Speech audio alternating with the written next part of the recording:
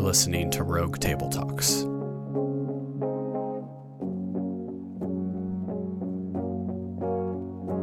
Here's Mike. And here we are again. Rogue Table Talks, number 124. We kind of missed a week. Last week we had some other stuff going on. I was traveling, but then also sick. I had the flu, I think. I did get COVID tested, so I was clear on that. But I was kind of out of it, for a while, and in really no shape to have a Rogue Table Talk with anyone. Table cough. Yes, Rogue Table Talk cough. It's interesting that I hadn't been sick in so long. Pre-COVID, I can't even remember really when's the last time I even just had a cold.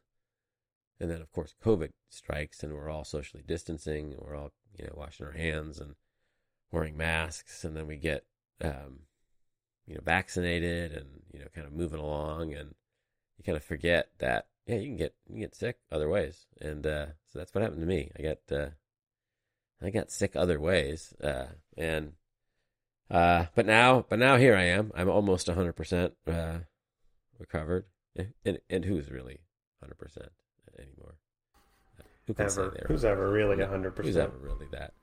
Yeah. So I just kind of did a little shout out last week, and then here we'll pick up in Galatians 3. But I did get a little chance to travel, and I was slept during part of that time, but Nancy did have some fun with friends without me, and then we went to we were at Table Rock Lake, and so we had a little fun there, and then went to Bentonville, Arkansas. Have you ever been to Bentonville, Arkansas? I think I have, from Table Rock. Yeah, it's a nice town. It's fun. It's got museums and fun things to do, and all of that. So we visited some friends there for a day or two. So we got a little vacation in. Originally we were going to go to New England, but with COVID and everything, and everyone started needing tests, like to get into the state of Maine and stuff. We just kind of were afraid we'd test positive, and that would be that. We'd be out all that month. Yeah. So as it turned out, I got sick anyway, and I would have been sick, so it would have been no fun. But we're back. How was your couple of weeks? Yeah, it was good. I was on a longer travel week last week, so got a lot of work done in South Carolina, and stayed through early Thursday morning, but it was good. And then came home and did a lot of stuff with the family in the last weekend. Did the Fright Fest at Six Flags. Oh my! Took one of my kids to an Avett Brothers concert at Lake of the Ozarks, and it was outdoors. So got drenched. Oh man! For the first hour, and then they came out. So they didn't finish a show. They were supposed to start at 7. They didn't finish till 11 p.m. So we got home at 1:30. Wow! So it was fun. That sounds like an adventure. It was an adventure, and they are incredible in person. In the middle of their set, they strip down to just 3 of them, and then they play their own version of Just a Closer Walk with Thee. Mm-hmm. Just like this old hymn, busted out, and then they moved to their other stuff. They were so good. Yeah. I love them. Yeah, I love them. So good, and so now we're back at the grind, and we are going to we're talking about the gospel. We're in the book of Galatians, and we're entering Galatians 3, and Paul's kind of landing the plane of an argument he's been on for a little bit here. Returns to kind of where he started, about how he can't believe they're messing up so bad, basically.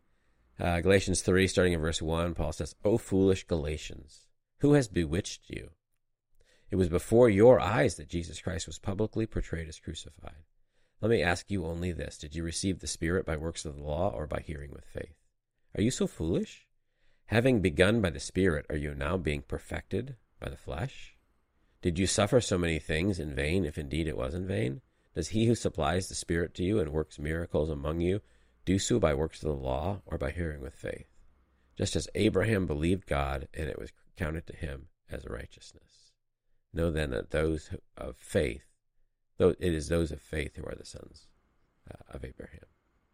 Okay, so I'm going to stop there. So there's a couple things that I think are probably interesting for us to talk about when we talk about the gospel, because I think it's hard for us to talk about the gospel and not be limited to just salvation.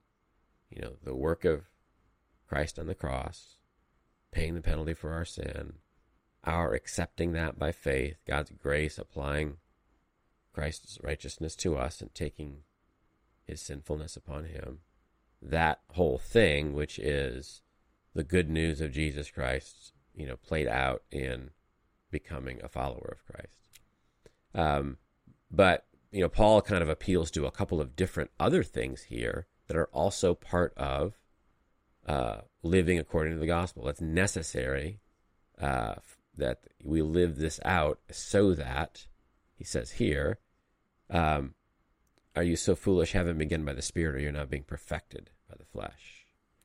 So this idea of the Spirit, you know, once we enter into this relationship with God through Christ, we receive the Holy Spirit by faith, and then there's a transformative process that really kicks in and then is a lifelong from there, where we are formed in the image of Christ. We are, you know, whatever he means by miracles, because I'm not quite sure what those might have been there, but to be transformed into Christ-likeness is a miracle.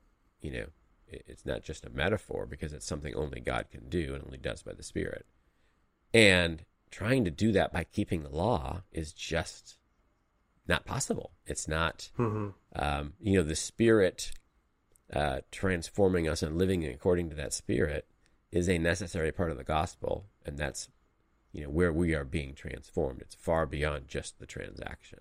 It seems like he's reminding them of something that they may have forgotten. So what are your thoughts on that? Yeah, I'm just trying to parse out, like, how does this show up in our own lives today? I mean, I think that's, for the, you know, we've talked about they wanted to, they were influenced by, you need to be circumcised. It was, you know, you receive the gospel, but you have to do this. And I think for us, it's not as, obviously it wasn't very obvious to them. It seemed it was so kind of persuasive that they bought into it. So it's probably going to feel the same way, that there's just an attitude of, okay, well, yeah, now you got saved, but the rest is up to you. You know, now you came to Christ, but, you know, you're going to have to make this happen. And this attitude of, well, now in order to get God's favor or to get God's love or to get God's ability to transform, I have to add to it by keeping the law or something. To me, this is partially where we go wrong with spiritual disciplines, because I do think spiritual disciplines are necessary for Christ's likeness, but not necessary as in, you know, they become the point. Not right. Necessary as in they become, I think for many Christians, this is where maybe we fall into this trap, like the Galatians. The spiritual disciplines become the measuring rod of Christ's likeness. So if I, you know, read my Bible and pray and give and go to church, then there's a guarantee that I'm going to be, then well, not even a guarantee, then that means I'm like Christ. Like, that's just what, there's this undercurrent. And if you say it out loud, well, of course people might think, well, I actually don't agree with that. But when it's not said out loud, that becomes the operating narrative. I was looking at a children's catechism the other day, and a catechism is just simply like a question. It's a tool for question and answer to teach children doctrine of theology. And one of the questions was, how can you become a better Christian? Like, how can you become a better Christian? And the answer was by going to church, telling others about Jesus, praying, like those things. Right. And I thought, well, again, it's not less than that, but that it has to be more than that. Because I know a lot of people that go to church and pray and maybe tell others about Jesus, but they're some of the most angry people I've met, or critical, or fearful, or whatever. And it doesn't seem that that's equated to growing, as it says here, with the Holy Spirit. Yeah, I think and again, there's sort of an understandable element to, okay, now this huge, pivotal, crucial change has happened in my life. And now I need to live accordingly. Now I need to live in accordance with this new identity. And so far, so good. That's actually true. It's just, we obviously can't do that by trying to keep the works of the law. Like we were brought into the family of God. We were adopted. We were justified, all by God's work through the Spirit. Then we can't, having started there, we can't then say, okay, I'm going to take it from here and do good works.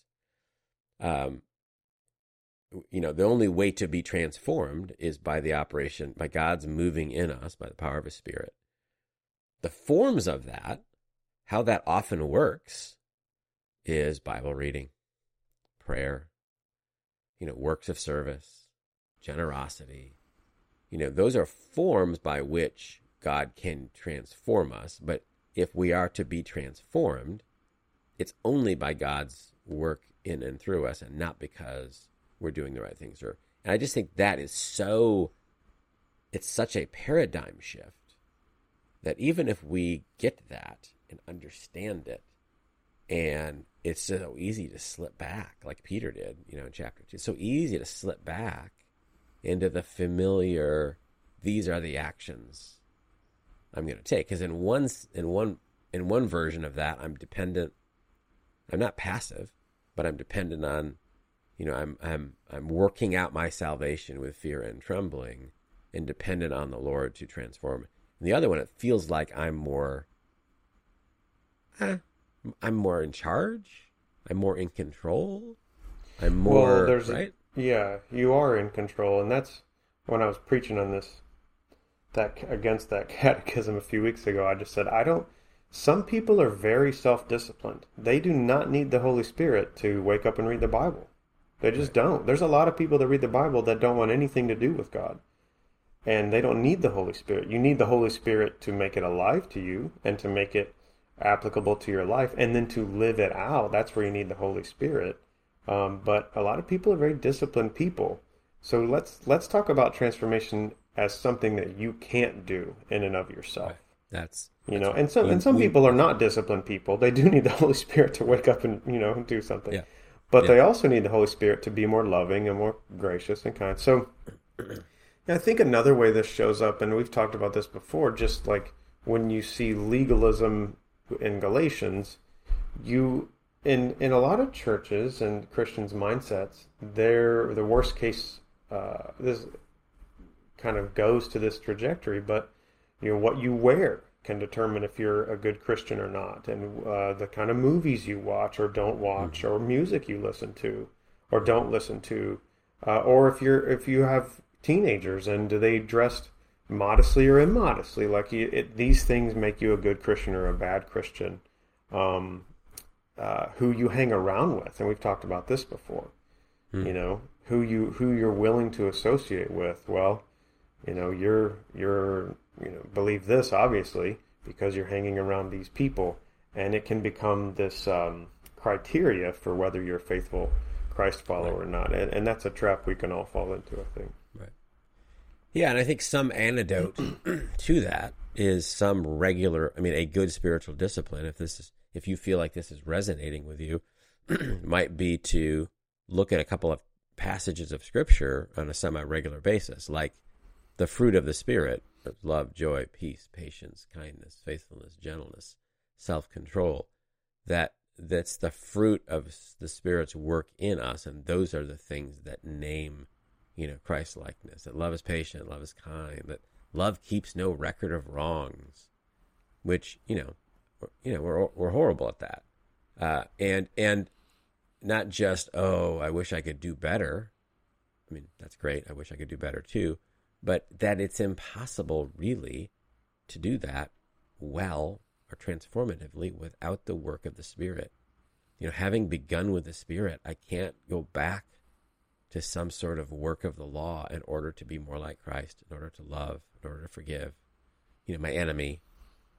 It's just not possible. It doesn't matter how disciplined you are. You can be disciplined enough to do the disciplines, but the disciplines can't work. In verse 10, he says, "For all who rely on works of the law are under a curse. For it is written, cursed be everyone who does not abide by all things written in the book of the law and do them."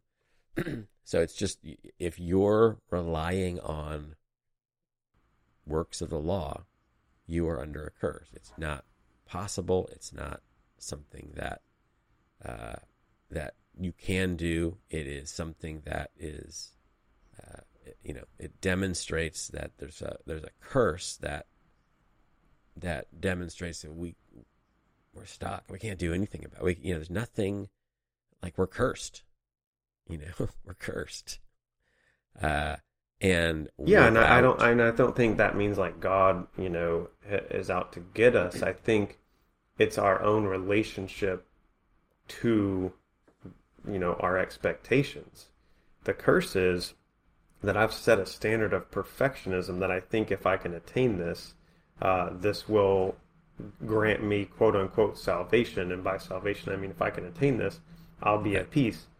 Right. But I can't, and I know that, and so there's this tyranny of relationship to myself. The curse is that I can't live up to it, Right. and I'm my own worst enemy. I've set the standard, and that's where the gospel sets us free. It destroys that standard.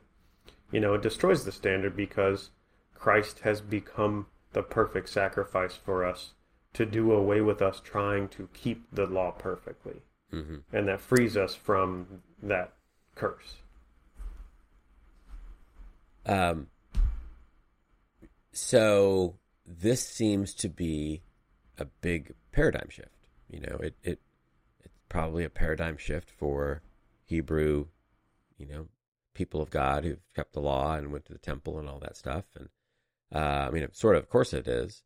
But Paul sort of subverts that whole thing by also saying, hey, this was the plan all along. That, the plan all along would be that as Abraham demonstrated faith and righteousness was accorded to him because of his faith, that's like the only way you can get righteousness. There isn't another way. All of the law all points to something bigger, and it's always been the case that, people of faith are the sons of Abraham, that, in verse 14, the last verse in this passage, so that in Christ Jesus the blessing of Abraham might come to the Gentiles, so that we might receive the promised Spirit through faith. That, hey, this is the way it's always been. That it's always been God's plan that God has to work in our life by His grace. He has to make a provision for us, and He has to lead us to that provision and give us the faith necessary by His grace to respond. And that's always been the way it is. It's not like, yeah, you used to be able to be okay by keeping the law. And that's kind of what we think. Well, in the Old Testament, they just had to keep the law. Well, in the Old Testament, they tried to live according to the law, but you can't be righteous that way. This is not a new thing. This is the thing, the way it's always been this way. It's just not possible. It was never possible. So somehow I have to believe that these provisions of the law, I don't understand how, I'm going to do them in faith, and God's going to do something in them to make a way for me. And that's the way it's always been. And I don't think we think of it that way usually, that we think this is it's a whole new thing now, and we don't have to keep the law anymore, where, in a sense, the law demonstrates God's righteousness in some way, and we never could keep it, and nobody could keep it. So it's a false paradigm. So I don't know. What do you think of that? That's one of the things that struck me in this passage. The relationship to the Old Testament? Yeah, that this is not some, the whole trying to keep the law thing, that didn't work out. That turns out people can't do that. So that's a bummer. Yeah. So we need a new way. right? I mean, I Yeah. don't know if people think that way, but that's sort of how we approach it, right? Well, that just kind of reveals people's understanding of relationship, Old Testament, New Testament. Like, yeah, they were supposed to keep the law, and that's how they got right with God, but obviously that didn't work. But that's just not true. And the reality is the paradigm that you see in Exodus, which is what Paul does to show, it's the paradigm he uses to show what Jesus did on the cross, which is rescuing from a tyrannical, oppressive force, which was Pharaoh for the Israelites in Egypt, rescuing from them regardless. Like, they didn't even, they cried out, but most of them are not faithful Jews in Egypt. They're polytheists. They're right alongside the Egyptians. Maybe some of them are monotheistic, but most likely not, because of you see this with how hard it is for them to be faithful to the one true God, even after the rescue. But they're rescued first before the law is even introduced. So the rescue comes, and it's sheer grace, and it's someone stronger than them to defeat something stronger than them, and then rescues them. And then comes the law, but it's not a way to get righteousness. It's a way to maintain healthy, proper, faithful relationship. It's a map for here's how it's kind of like your marriage vows. Your marriage vows didn't get you, they didn't get you to the altar. Your love for each other did. Your choosing each other did. But your marriage vows is a way to maintain that healthy, faithful relationship. Yeah. And that's what the law was. The reason we have Christ is because we were still under the curse by our own heart trying to form this the formula that we've already talked about. Yeah, and that's it. I mean, like, if we could just do what we were supposed to do, then yeah, Christ died for no purpose. If we could just live right without the power of the Spirit and the transforming power of the grace of God, and then yeah, we wouldn't need the gospel. And I think we know that, but it does feel sometimes like there's a minimum maintenance, program. And I just there probably is, but that's just a really bad way to think about it. It's like thinking about your marriage with a minimum maintenance program. There's probably some minimum amount. If you don't do, you're in trouble. But that's just a bad way to think about it. We are to be transformed. We are to be like Christ. We are to be loving. We are to be brave and courageous. We are to have joy and peace. And all of you put it that way, it's like, obviously we can't get those by ourselves. But that's the thing. There's this passage somewhere, I think C.S. Lewis is answering a question in an essay, posed by an unbeliever, posed by a reporter, basically, is, can you be good enough? Can a good person go to heaven? And it's a really interesting essay because, at the end of the day, he says, you can't be good enough. It'd be like trying to climb Mount Everest without, oxygen tanks and all that and ropes.